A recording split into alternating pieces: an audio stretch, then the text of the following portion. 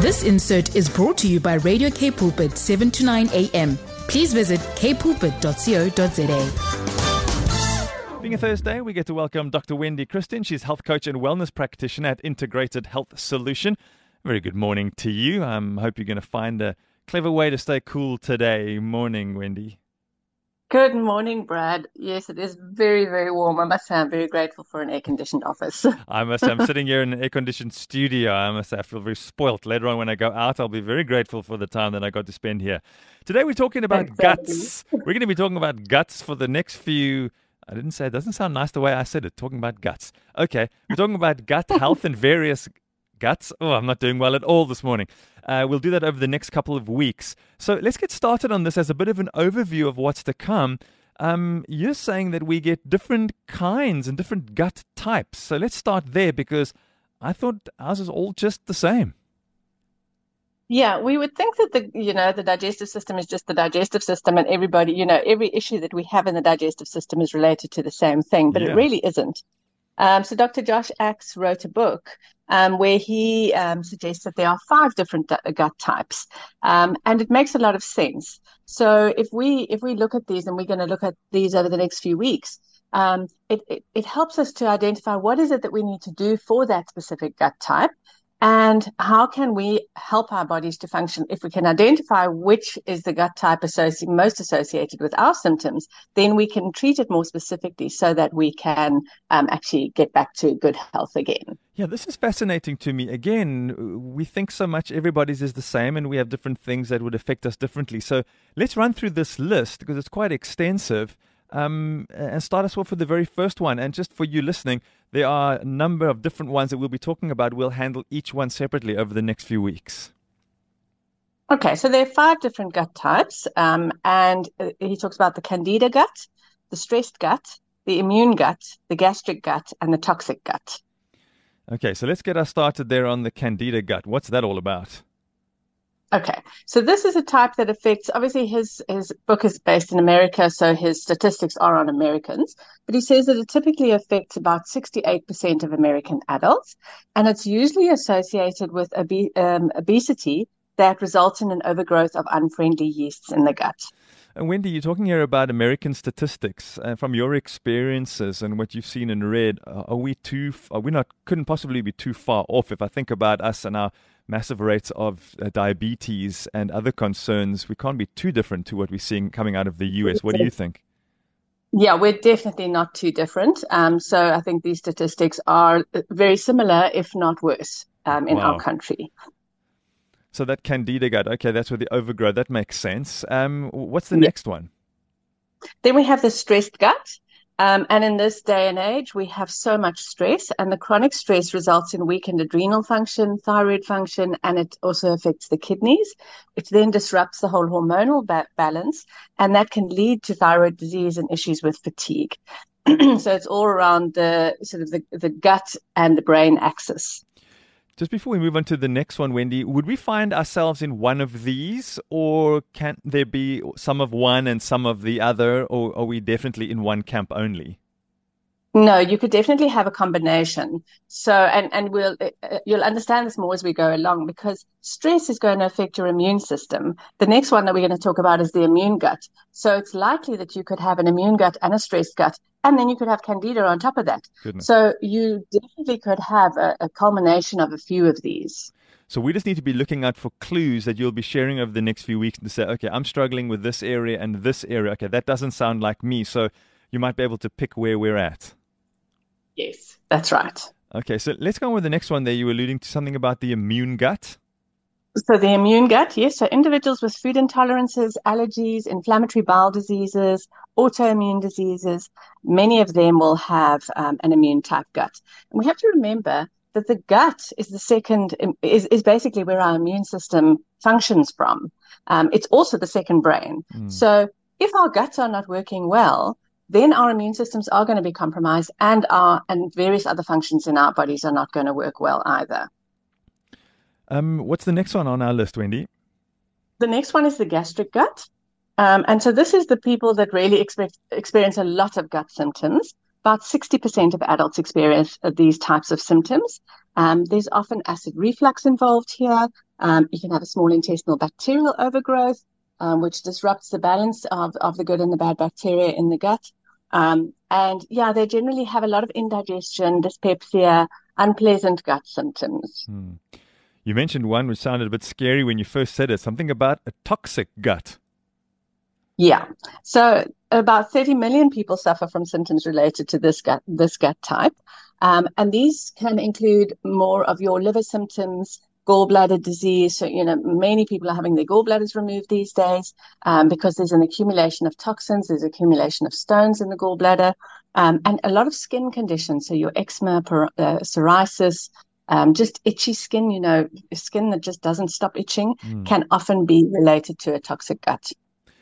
When I keep hearing what you're saying here, as we're working through this list, there's this weird part of my brain that just says, but isn't our gut really just about what we eat?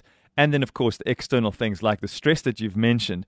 So if I were to change my lifestyle and manage my lifestyle better, and then make better choices about what I put into my body, because that's what's going to end up in my gut, or what I eat and drink, am I able to heal myself from any one of these gut issues that you've just shared?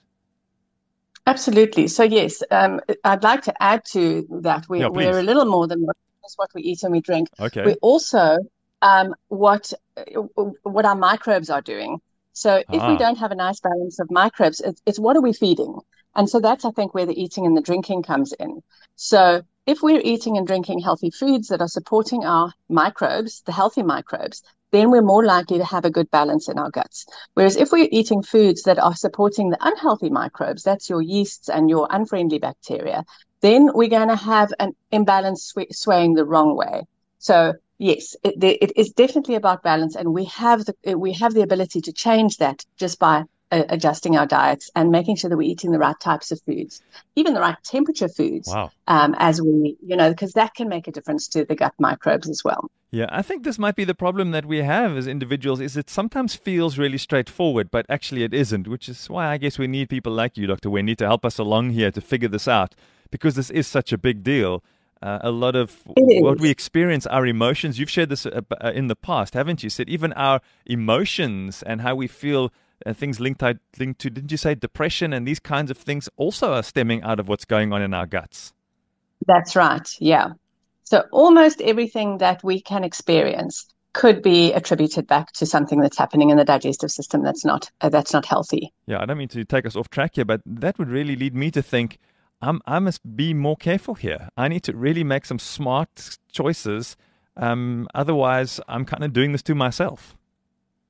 Yeah, we are indeed doing this to ourselves. And so that is right. We have a choice here, and we do have a lot of control over how we eat, how we're eliminating foods from our bodies as well. So, just to make sure that everything is working as it needs to be working so that our digestive systems can function well. We also want to think about increased intestinal permeability, which most people understand as leaky gut. Yes. But that is what, the root of a lot of the inflammatory conditions that we experience. And if the gut is not happy, if we're eating foods that are causing more inflammation, then we're going to increase that intestinal permeability, and we're going to have food particles passing through the digestive tract into the bloodstream, creating problems everywhere else in the body. And that's going to affect our brains. It's going to affect our immune systems.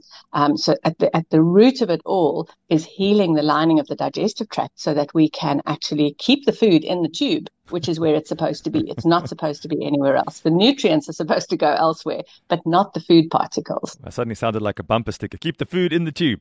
And then, of course, we've also, many of us are on some kind of medication. Many people are on meds. Sometimes it's chronic meds. Is that also playing a role in what's happening in our guts? That absolutely is. So, yeah, the overuse of antibiotics, chemicals, even sanitizers, Jicks and soaps and all sorts of other things, that can kill off our microbiomes. It can disrupt the balance of good bacteria in our guts, and it can definitely affect how our bodies function. So, yeah, chemicals, antibiotics, antifungals, all of those kind of things can play a role. Contraceptive pills, they can disrupt our balance quite easily. Yeah, you mentioned keeping food in the tube. What are some of the things, just as we wrap this up this morning, Wendy, some of the signs that there's a problem and there's some leaky gut? What are some of the things we can look out for that we can then talk more about as the weeks continue? Okay, so fatigue and sluggishness, suddenly becoming intolerant to foods that you weren't intolerant to before, can be a sign of that. Frequent heartburn, indigestion, gas, bloating, so a lot of your gastric type symptoms that we discussed earlier. Your brain fog, ADHD, autism, memory issues, focus issues. So all of the things that have to do with our cognitive function. The skin, as we said previously, the eczema, psoriasis, acne, inflammatory skin conditions, your autoimmune skin conditions, those can all be related to gut health issues. And then chronic pain. Yeah, so you've mentioned something there. There's the microbiomes. I'm going to try that again. The microbiomes that continue, just like they do outside of our bodies in nature. We've got those happening inside of our bodies as well. And so there are systems that have been put in place that we need to nurture. So are we going to touch on that as well over the next few weeks? We'll definitely touch on that. And as I said earlier, the microbiome is one of those important things because that's the microbes. That's all the bugs. It's the friendly and unfriendly ones. And we have to have a bit of all of them, but they need to be in balance. And so if we're feeding the right group of bacteria and microbes, then we're going to we're much more likely to have a healthy digestive tract and then a healthy body as well. Many of us, when you take probiotics, I just quickly want to ask you this before we say goodbye, we'll be touching on probiotics as well, because I know that's something many of us have in our daily regime of supplementation. Yes, we will. Because just taking a probiotic is not necessarily going to fix the problem. And in some cases, it can actually make the problem worse. So we want to know where is a probiotic beneficial and where is something else more beneficial for the gut health. So yes, we'll definitely discuss that as the weeks go by. Super. So that's you've heard it over the next few weeks, talking about the different gut types. Maybe you can identify yourself there in some or one or more of them. Hopefully we can get some good direction from Wendy as the weeks continue. Wendy, always a pleasure. It's Dr. Wendy Christien, health coach and wellness practitioner at Integrated Health Solution. Always a pleasure. Have yourself a really great Thursday. Thanks, Brad. You too. Bye-bye. This insert was brought to you by Radio K Pulpit, 7 to 9 a.m. Please visit kpulpit.co.za.